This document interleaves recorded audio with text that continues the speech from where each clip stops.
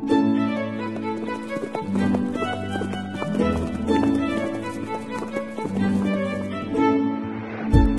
listening to Nick Luck Daily.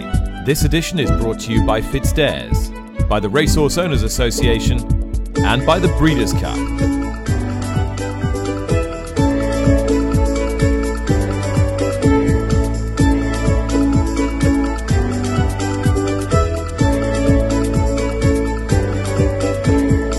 Good morning, it's Tuesday the 18th of October. It's a little bit misty. Autumn mist this morning outside the window here in TW11, but thankfully the people digging up the road haven't started yet.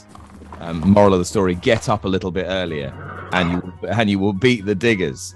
The good news is, as I welcome in Lee Mottershead, senior writer from the Racing Post, that in a moment we're going to look internationally. We're going to be talking about the Cox Plate and the Melbourne Cup and the Breeders' Cup in particular during the course of this episode. But first of all, Lee, closer to home, with Cheltenham's first meeting just a few days away, the Showcase meeting at the weekend. I would imagine there will be those in Cheltenham and in the Jockey Club feeling quite happy to hold their heads high as they walk to work at the weekend, with a positive reaction from the sport to the news that Nevin Truesdale announced on the show yesterday. Yes, rarely, Nick, can the Jockey Club have received as much love from racing professionals and fans as it did yesterday. And I think that love comes out of surprise. As you discussed with Dave on the pod yesterday, there was expectation that we were going to go to a 5-day festival. I had a story in the Post on the front page yesterday that indicated a decision was imminent. And when I spoke to people across the industry for that story, very senior people within the industry, their expectation was absolutely that Cheltenham was going to go to 5 days, even though the Jockey Club had said it wasn't going to be a fait accompli. And I think the Jockey Club deserves enormous credit. Although I think the Jockey Club is quite keen maybe to suggest that there wasn't huge enthusiasm within the Jockey Club for the 5-day move, certain senior figures were definitely very much in favour of going to 5 days, and they saw clear benefits in doing it. And I think you just have to look at the fact that we had this consultation process in the first place. You look at things like Brexit and the Scottish independence referendum over here, and they took place because governments felt they had to stage them because there was such a groundswell of support behind those ideas. There was never, among racing fans and professionals, such huge backing for the idea of a 5-day festival that a consultation process was really necessary. It only really ever got spoken about because people assumed the Jockey Club wanted to do it for commercial reasons, which I think is why there was, and I'll admit to feeling the same thing, a view that the Jockey Club would go and do this anyway. And I think even if the feedback was pretty awful, and I'm pretty sure it was pretty awful, for a 5-day festival, I think the Jockey Club still deserves real credit for having listened to what people said. They could have forced it through anyway. This consultation process feedback wasn't in the public domain. They could have found reasons to say that we think this is the right thing to do. They've listened to what people have said. And I think crucially, speaking to the Jockey Club in the build-up to this decision, they were very much stressing that they wanted to do this because they wanted to put a lid on the debate and say, this is what we've decided and this is where we are for an indefinite amount of time. So hopefully now this does put a lid on that debate, and we still have to work to make the Cheltenham Festival better. I think that's the key thing. We all love the Cheltenham Festival, but anyone who was there in March will know it has issues. Some of those issues have been dealt with by the Jockey Club, having tackled overcrowding on the racecourse and bringing down the cap on the number of racegoers that can attend. But whilst we had too many people watching the racing last year, we didn't have enough horses taking part in the races. And there are issues for the festival and the wider jump racing here to get more horses in the better races. Some of that is caused by having too many races for those horses to run in. And that's at the festival as well as across the sport. So great news yesterday, really great news. And the Jockey Club deserves praise for it. But we shouldn't think that all in the festival garden is absolutely rosy. No, and I would imagine this is a conversation we'll be having several times between now and March, but we're going to cast our net a little wider now and to the Melbourne Cup, the Cox Plate, the Breeders' Cup in no particular order, all approaching fast. With a look at the latest intended entries for the Breeders' Cup, my conservative estimation is there could be north of 40 European challengers for this year's World Championships at Keeneland, the first weekend in November, first Friday and Saturday in November. Now, late comers to that party may well be the two heroes from Ascot, Bayside Boy and Bay Bridge in the mile and the turf, respectively. They are both co-owned. One was bred, and they are both by a stallion stood by John O'Connor, who I spoke about yesterday. I've been talking to him, asked him if he's quite come down to earth from Saturday's heroics yet. Yeah, it was quite a surreal day. We only had the two runners in the two championship races, and they both collected. It was fantastic, really special day. And when we were walking in from the winners' enclosure, I'd almost forgotten that we had a runner in a listed race at Leopardstown, and we just came in just to see the freeze frame, and he'd won that as well. So, so a horse called Self Belief had won it. So it was one of those extraordinary days. And yeah, I think it was a day I think I should have bought a lotto ticket, because when I got back to the airport, I thought I might be just about on time for the flight I was booked on, and they actually said, "Oh, we can get you on the one before that, so jump on." Oh my word! This is getting ridiculous now. Exactly. So it was one of those days. Your luck might not have run out. The one thing I observed, not only was it obviously a great hour or so for your stallion New Bay, or you bred Bayside Boy, you co-own both horses still, but we might just be scratching the surface here. That's the other thing. These were not merely glorious coronations. Did you sort of get the feeling as you were driving to the airport, hang on a minute, this could just be the beginning? Yeah, well, he is a young stallion. I mean, Bay Bridge is from his first crop, and Bayside Boy is from his second. And we've known, because we're quite statistically orientated here, and Owen, who does that end of it for me, Owen Fives, he's kept telling me that this horse's stats are extraordinary in terms of the quality that he produces, in terms of percentages of horses rated over 80, rated over 100, and black type performers. So we've known for a while that this, he was going to make a big impact as a young stallion, and now it seems to be happening. It's really unfolding in front of our eyes now. You clearly have a stud interest in both these horses as well. I think that we need to get to grips with whether either of them are going to keep racing, whether either of them are going to go to stud in 2023, and might we see either or both at the Breeders' Cup? Yeah, none of those questions have been finalised in terms of their answers. Either of them could go to the Breeders' Cup. Neither of them are certain to go, but it's kept under consideration for both horses. One or other of them could stay in training next year, and one of them could go to stud. So which one it'll be, we'll have a chat about that. They might both stay in training next year, but I have a feeling that maybe one of them will go to stud, and one might stay in training. And how do you determine which? I'm trying to work out what might be running through your head. It's a good question, and to a certain extent, you are trying to anticipate what your clients are looking for at a particular time and at a particular price point. So effectively, standing a new stallion is a little bit like producing a new line of clothing or something like that. You have to understand what people want, and that's something that we'll put plenty of consideration into. And presumably, because you've already got Mark 1 in New Bay, do you want a point of difference? Do you want something slightly different to him, which I guess would be more of a Bayside Boy than a Bay Bridge? I don't know. No, I think it'll be more a factor of, the people who started New Bay on his way and who were influential in getting him going. Some of them may be people who won't necessarily want to spend the kind of figure that he's likely to stand at next year. So it's sometimes very helpful to have, if you like, the heir apparent who can still be used at the original type of fee that the father started at. Gotcha. So I think that's kind of the way we think about it.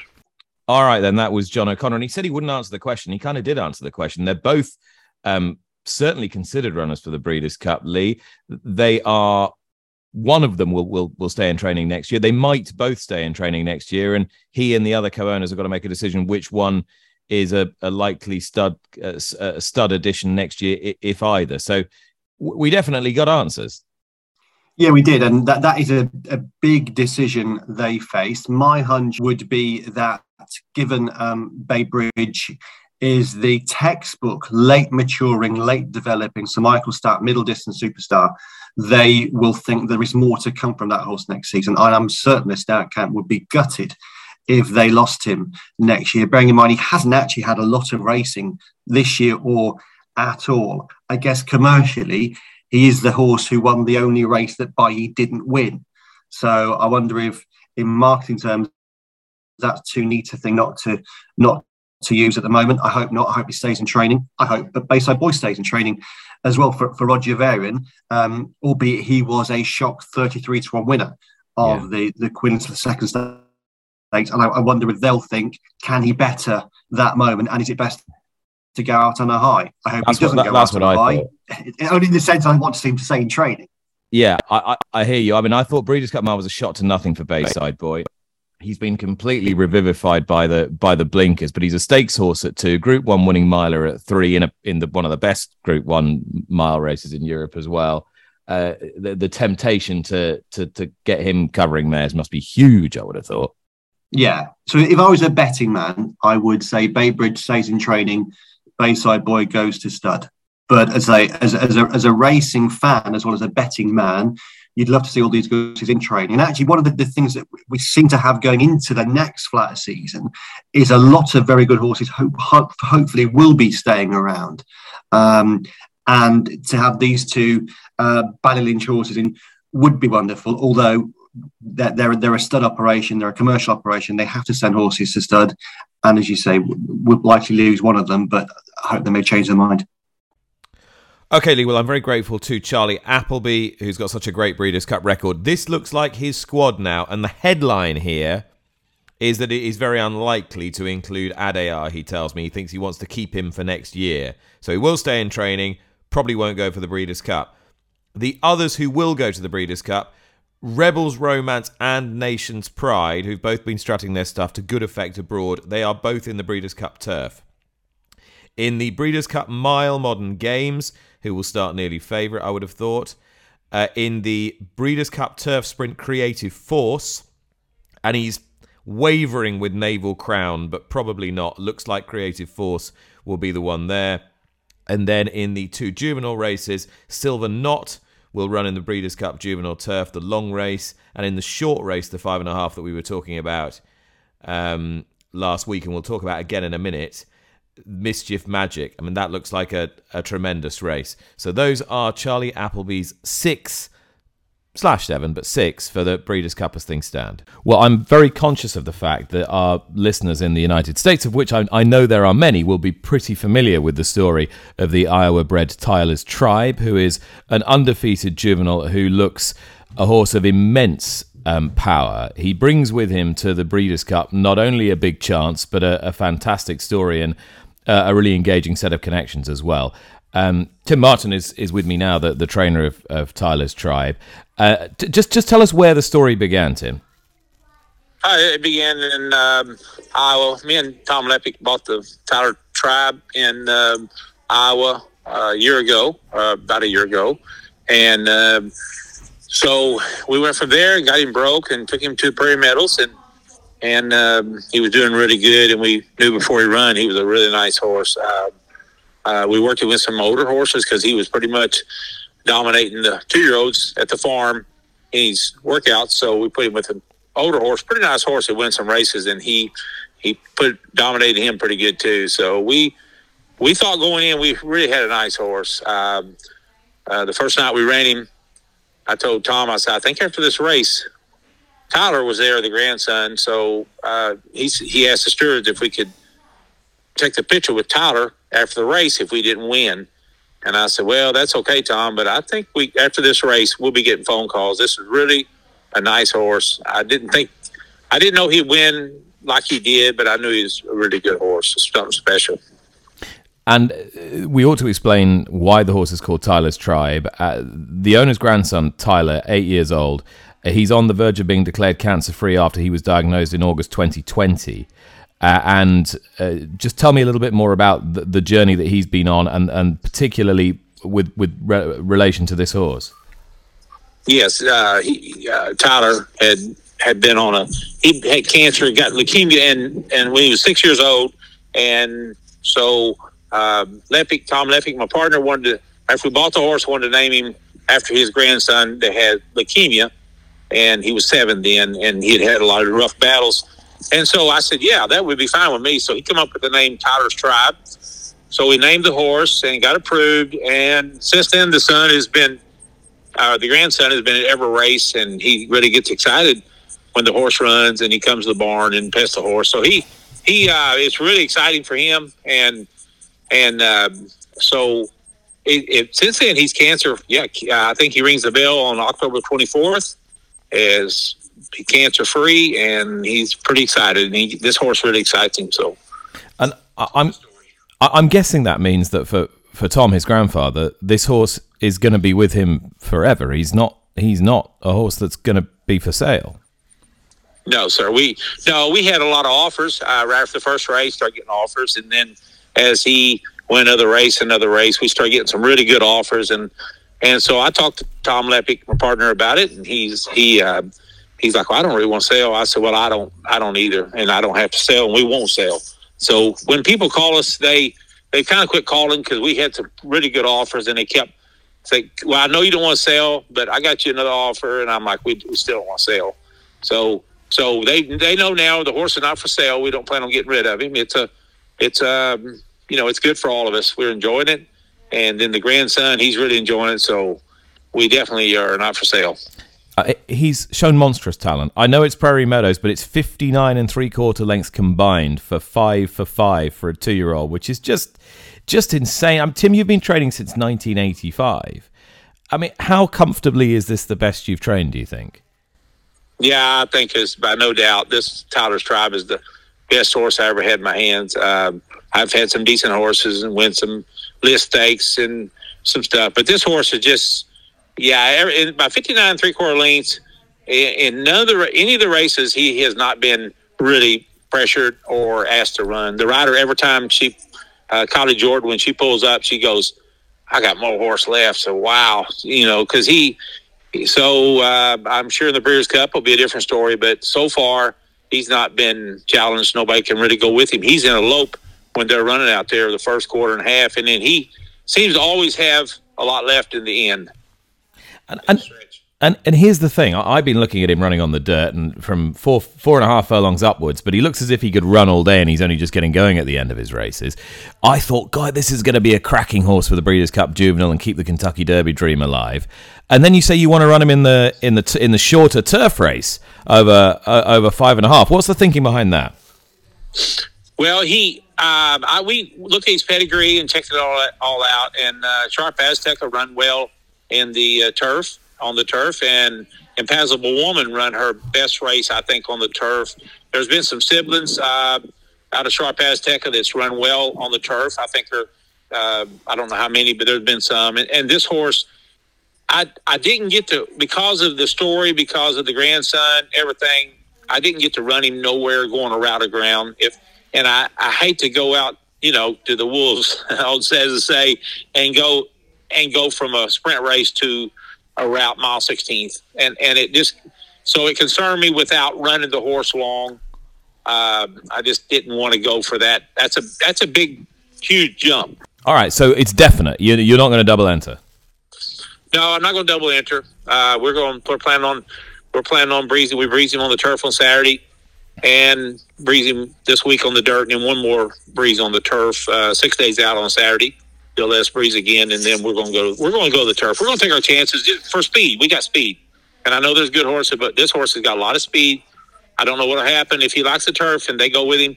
They're going to be running, and so far he's had a lot left, so it'll be interesting. Have you seen the Platinum Queen, the filly who won the Prix de l'Abbé? No, I heard about her. I didn't see her, but I heard about her. They said pretty nice. She's going to be a formidable adversary for you, but I think that her connections will be looking back through those Iowa tapes as well, because from what I've seen, you've got an absolute beast on your hands. I cannot wait to see him in the flesh. Tim, thanks so much for talking to me. Very best of luck. Hey, thank you very much. Appreciate it. Well, that's Tim Martin, trainer of Tyler's Tribe. He might not have seen the Platinum Queen yet, Lee Motter said, but he'll know about her soon enough. And Blackbeard, the juvenile turf sprint. Who'd have thought it's going to be one of the races of the meeting?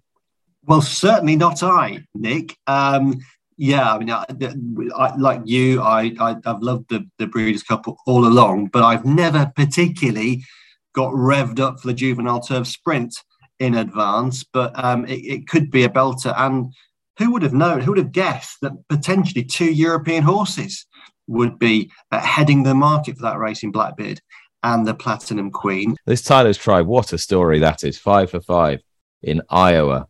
And whilst my heart is normally with the Europeans, I would really love to see that horse win. The Cox Plate is much more imminent. If the Melbourne Cup is Australia's most celebrated race, Lee, I think there's a feeling that the Cox Plate is its most revered middle distance race in terms of quality of horse. Would that be fair to say? It certainly would be fair to say. The local Australian media, many people over there describe it as the best 2 minutes in sport, just as everybody who has a good mile and a quarter horse race describes that as the best 2 minutes in sport. But it certainly is probably the best 2 minutes in Australian horse racing. Of course, it gained greater prominence in this part of the world as a result of some European success in recent years, and also Winx's four victories, record-breaking 4 victories in the race. And although I think this year, Nick, it's not a race that has received as much European coverage as it might have done in previous years, we do have a good Cox Plate to look forward to. Godolphin, who've had such a fantastic few seasons in Europe, have also been doing very well indeed with James Cummings, their trainer in Australia. He has the star horse there, Animo, who's been on a Group 1 roll. James McDonald, who we saw win on Nature Strip over here at the Royal Meeting, he's picked Animo over Zaki. They had a real set 2 in a recent Group 1 at Caulfield. We had the barrier draw overnight here in the morning in Melbourne, and Animo drew really well in stall 4 around a tight track. Anyone who's not been to Moonee Valley or watch Moonee Valley racing, it's a tight track here on the turn quite a lot. The draw is a big deal, an incredibly short home straight as well. Animo's drawn well in 4. Zaki, a name who will be very well known, of course, to British listeners, formerly trained by Sir Michael Stoute, but he's risen to many high new levels in Australia under Annabel Neesham. He worked at the Valley before the draw. He again showed his tendency to lug in to the rail. They went into the draw saying a low draw was vital. He got a low draw, the lowest draw in stall 1. That will be extremely beneficial to him so long as he goes from the gate and doesn't miss the kick. So good draws for Zaki and for Animo. Some of the other fancy horses didn't quite get the draws they wanted. Alligator Blood and I'm Thunderstruck, again, 2 real fancy contenders there, drawn out wide in 12 and 10. And an interesting news line again overnight, Nick, is that Jamie Spencer of this parish will be going out to ride the Kieran Marr and David Eustace trained Gold Trip. Gold Trip, a former French performer who was close up in a Prix de l'Arc de Triomphe. He returned to his very best form in Australia at the weekend, finishing second under top weight in the Caulfield Cup. The expectation he'd be going straight from there to the Melbourne Cup. He's stopping off instead in the Cox Plate first. And Jamie Spencer, who's ridden in the past for Gold Trip's owners, Australian Bloodstock, is being brought in to ride Gold Trip on Saturday in the Cox Plate. Jamie Spencer will also be riding light infantry in the Golden Eagle at Rose Hill, 7.5 furlongs. That's on the 29th, Saturday the 29th. And if Rodrigo Diaz wins the Geelong Cup tomorrow, Wednesday, then he'll get a run in the Melbourne Cup. I've been talking about all of that with their trainer, the man who also used to train Durston, the Caulfield Cup winner, incidentally, David Simcock. And this is what he had to say, first of all, about light infantry. Yeah, he's good. He travelled down Thursday night and arrived Saturday, and he travelled very well. A couple of trips to France, probably quite good practice, but nothing like 26 hours it took him to get to Sydney. But we had a video from Sydney, and it shows him his well-being is really good. He exercised this morning, and no, very happy with him. And it's a bold move, but it's a good move judged on what's on the table. When did it pop into your head that this might be the way forward? It's nothing to do with me, Nick. I'd love to take the credit for it, but basically, the horse we had a lot of interest in the horse all year with regards to sales from lots of jurisdictions around the world. And then when he finished second in the John Pratt, a guy called Will Bourne sort of put the proposal together that they'd like to buy half of him with a view to having a run in Europe and then going down to Sydney for this particular race. And it worked well for everybody. You know, it was nice that we got paid and we retained half of him, and I get to train him next year, which is important. I mean, this is the ultimate, isn't it? If you could design your dream race, sale, keep, this is just about it, isn't it? It's absolutely couldn't have worked out any better. And then to go and run second in the Marwa and put up a personal best, and they're delighted, we're delighted, and and then with the Golden Eagle in mind, it's going to be a very exciting day. To what extent, I mean, given he's got form over 7, got form over a mile and a straight mile at that, to what extent do you think this 7.5 1500 is absolutely his optimum? Listen, probably you'd argue that a mile's where his best form is, but the fact that he's won a Group 3 on soft ground, he's won on good ground, and he's won on the faster side of good. That bodes well. It bodes well for his future as well. The fact we can go places and not have to worry about conditions. He's not a slow horse. He travels well in his races. They will go quick here. And he's a strong stayer, so there should be a lot in his favour. Now, I first clapped eyes on Rodrigo Diaz when he was winning a race at Kempton Park. Now, you might have to remind me what his mark was that day, but I want to say it was in the 50s or low 60s. Yeah, he'd just come out of the 50s. Actually, he started off 58. And he was winning in the 60s. I think he went up £6 for winning that first run. And then you saw him at Kempton. And I think that day you actually mentioned Melbourne Cup to me. Yeah, very much. I've not sort of half in jest, but I thought, I honestly, I don't think I'd ever expected that we were going to have this phone call, put it that way. But God, hasn't it worked out well? It has. But what sometimes people don't realise is, this horse probably wanted 1.5 miles at 2, and there isn't such a thing. So, late developing horse from a strong staying family, and he's got better as he's got older. And similar scenario to light infantry. 50% of him was sold with a view to going and racing in Australia and having a crack at the Melbourne Cup. That run in the Ebor when he was sort of mid-div, did it do what you wanted it to do? Did it achieve what you wanted to achieve? No, not really.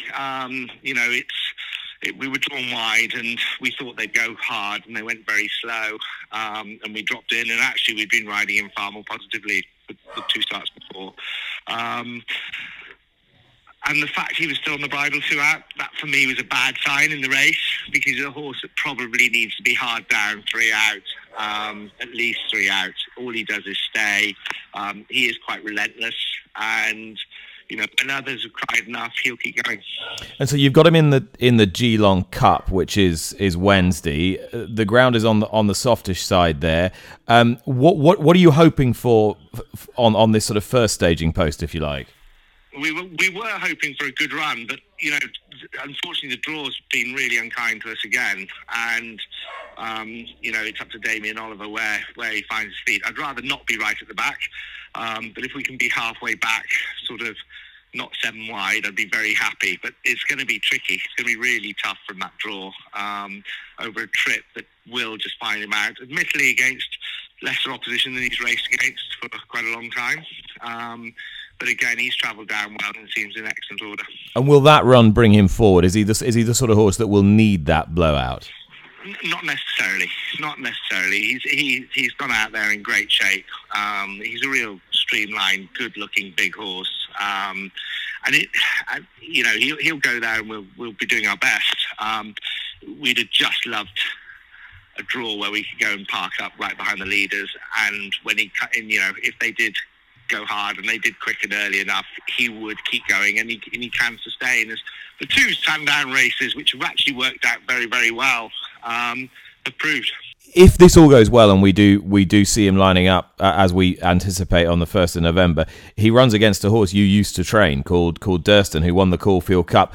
What were you thinking when you watched the Caulfield Cup? Did he always strike you as a horse with the ability to win a biggie?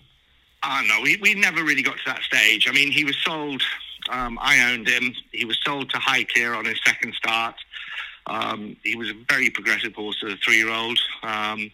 Won 2 valuable races. I think he was second at Glorious Goodwin when he looked like he might win. And then I ran him probably when he just about had enough at the end of the season, and he just emptied last furlong. But he was always a horse that trained really, really well. He was pacey, pacier than Rodrigo Diaz. And we always thought he was quite good. He was a horse that we really, really liked. We were gutted when he got injured at Ascot.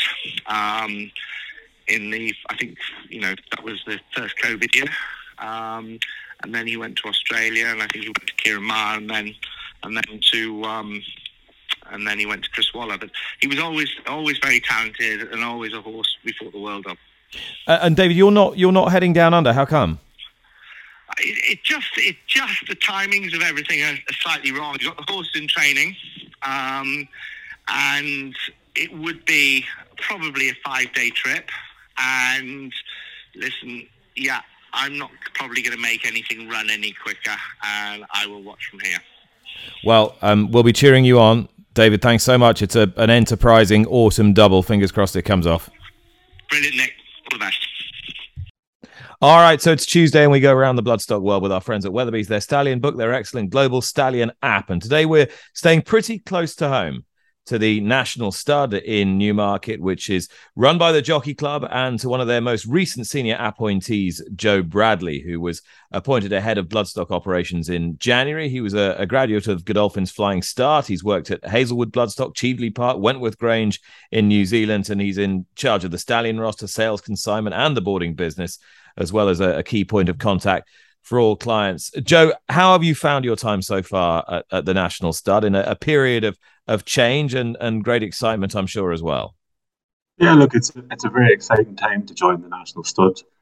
We've just finished off our consignment at Tattersalls, and it was a great week to get to know clients and the staff on the farm and the horses. So everything's going great, and we're really looking forward to now heading towards the December sales and the breeding season next year.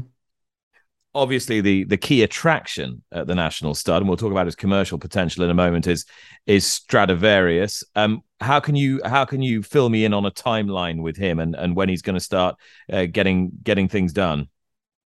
Yeah, look, we paraded him at Ascot on Saturday just to give fans one last chance to see him before he kicks off his next career. So hopefully we're looking at next week of getting him from Clearhaven down to the stud. And starting him off. It'll be a slow process to start. We'll just get him used to his surroundings, and we'll take it from there. But the team at Clearhaven and John and Phoebe Costin, they've been incredible in their support and departing their knowledge on us to really make sure that Stradivarius settles in the best it can.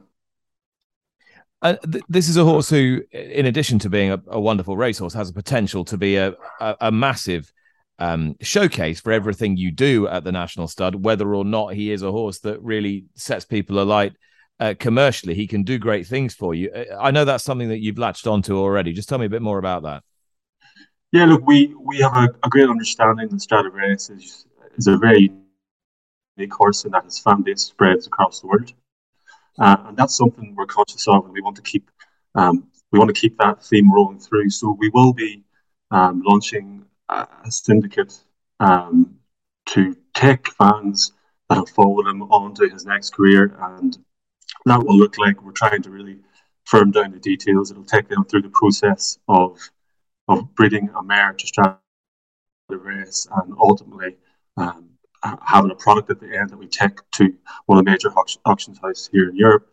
So we're very excited about that, and the demand has really been incredible. I mean, my email and everybody at the Studs email have been going non-stop over the last few days since it's been announced. And what we would say to people is to keep tuned into our social medias and our own website for more details on that. But it's a very exciting venture, and I think we've all talked about syndication and how it can really take racing here to the next level, and we believe that can be applied to the breeding industry as well. So it's really time to stop talking about syndication as a product that we can use to grow and engage fans and to do it, and we really look forward to doing that.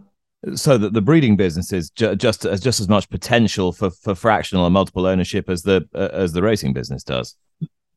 Absolutely, because it's a very interesting process, and there's lots of ups and downs throughout the whole process, from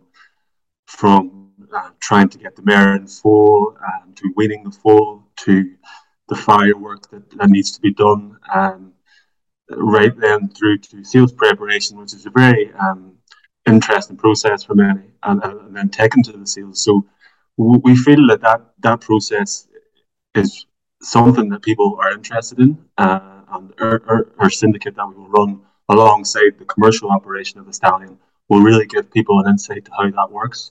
And hopefully what we're trying to do is then grow their interest further into the breeding world, which will then roll on to the racing side of things as well. So it's something that we want to embrace, and something we feel there's a big market for. And as I said, we're really excited to get things going with that. And tell me, Joe, what's the interest been like from breeders in this horse? It's been really positive. Look, everybody's totally intrigued by the horse. He's played a massive part in every racing fan and every breeder's life for the last number of years. And we feel that now people really do recognise the attributes that he had, and the attributes that he had as a racehorse, which made him so successful, can now be applied to make him as a top-class stallion. And at the National Stud, we really believe that. Bjorn Nelson, his owner, really believes that. And we're going to work and we're going to do everything we can to make that happen. And he's alongside some pretty illustrious stud mates as well, none more so than Time Test, who has got Crypto Force this year as a flag bearer, but he certainly hasn't been a one-hit wonder in 2022. It's fair to say, though, Joe, isn't it, that his season rather turned around in the middle of the year? It did turn around, and look, we were very happy that happened, although we never really lost confidence in the horse the whole way through the year. But when Rocky Gianni won the Thoroughbred Stakes at Goodwood, it really was a breakthrough moment, and he's recently been sold on at the ARC sale for $575,000. So it's nice to know that other people have confidence as well. Crypto Force, it has been a huge horse for the stallion, winning the Beresford Stakes, and we feel, and we know other people feel, that he's a Group 1 horse. So I think the important thing to remember here is that was his smallest crop. In 2021, he covered a full book of 160 and just slightly more this year. So the best really is yet to come with Time Test. And look, we've been at the sales this week. We've seen his stock. They were received really well. And as long as he continues to produce that lovely type of horse that he does, we're confident that next year is going to be a really big year, and we're really excited about it. You've had a great book of mares to Lope y Fernandez in his first season, 134 mares covered, which is a very strong result. Flag of Honor has his first yearlings this year and is branching out with the National Hunt mares. But I wanted to touch on Raja Singh, who's not expensive at $3,000. But am I reading these early stats right with this horse? Yeah, absolutely are. It's been an amazing story with Raja Singh, and I think with Phil Cunningham, full credit to him. He has supported the horse throughout his stallion career and continues to do that. He's leading a first season sire on percentage of winners to runners, and we hope now that people will recognise at that level, he stands at 3,000, that he really commands more respect, and we'll be looking to pick up a lot more mares in the breeding season in 2023. And just to touch on Phil, he has really supported the stallion, and he does a great thing with one of Racing's runners in Little Haiti, who is named after an Essex children's charity, and all the winnings from her have been going to that charity. I think that's close to 15,000 now. So I think it's time that Phil has obviously supported the horse. He's supporting people around him, and now is the time for everybody to really take Racing as a horse that can produce a really good racehorse. And look, we're excited about him as well. That was Joe Bradley from the National Stud, and I cannot wait to see what they do in terms of marketing Stradivarius and how that might just bring people a little window into the breeding world. Lee Mottershead is still with me. At least important news from Ascot yesterday, which was their new chief executive was no longer their chief executive. Yes, important news, not necessarily surprise news, Nick, because Vivian Currie, the Ascot chief executive, hadn't been present at recent Ascot race days. A press release came out yesterday, a very short press release from Ascot that stated that Vivian Currie had stood down from her role in order to return to Scotland for family reasons. Vivian Currie was previously in charge at Hamilton. She landed the Ascot job to follow on from Guy Henderson, who left earlier this year. There was no indication as to what the family reasons are, and we send best wishes to Vivian. In terms of Ascot itself, it's clearly interesting. It's one of the biggest jobs in British horse racecourse management and administration. There'll be a lot of players, I'm sure, for the role if they re-advertise it. At the moment, Alistair Warwick, the MD at Ascot, is taking on that role on an interim basis. One other thing that's probably worth noting from this situation, Nick, is that the ITV contract renewal hasn't yet been signed. It's understood that Ascot has perhaps been the reason why that hasn't been signed as yet, in that I think it was felt that it was right for Vivian Currie to come in first before that deal was signed, new chief executive coming in. Obviously, Vivian hasn't been at work for some time, so that has slowed things down as well. I think ITV will be quite keen to get this over the line, and probably it wouldn't be great for the sport if we had to wait again for Ascot to go through another appointment process before this all gets sorted out. All right. Well, we wish all parties concerned well in that scenario. Vivian Currie, no longer the chief executive at Ascot. Do you have some key advice for our followers this afternoon?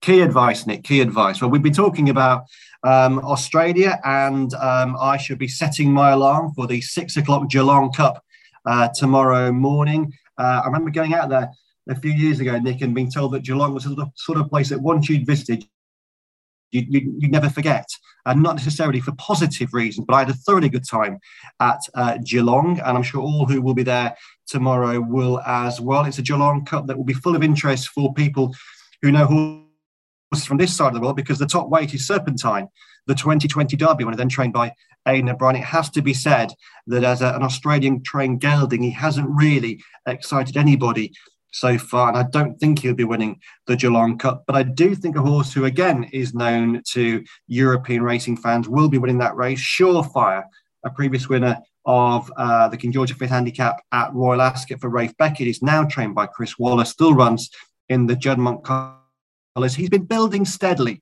in Australia, hasn't yet really fired, but he's entered in the Melbourne Cup. Looks like he needs to win and get a penalty to get into the Cup. So it's a big deal for him tomorrow, and I'm tipping Surefire to win the 6 o'clock our time at Geelong, the Geelong Cup. Excellent. And when are you off? I am off late tomorrow. They're on Friday for the Manicato, and then on Saturday for the Cox Plate. I'll be there just before you, Nick. Yeah, I will be joining you in Melbourne next week. I will be flying Monday evening. Should be there. Goodness knows when that gets me. I know I've got to be on TV about 3 hours after I land. So I look forward to that very much. My first trip to Australia of any description.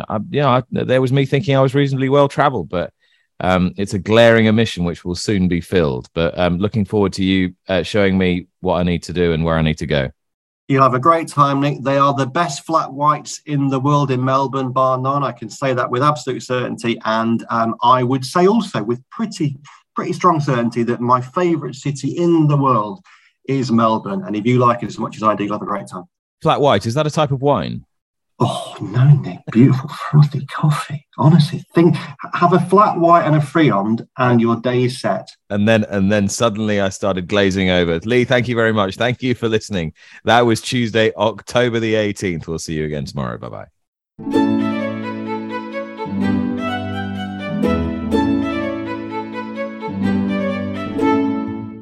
You've been listening to Nick Luck Daily, brought to you in association with FitzDares, the Racehorse Owners Association, and Thoroughbred Racing Commentary.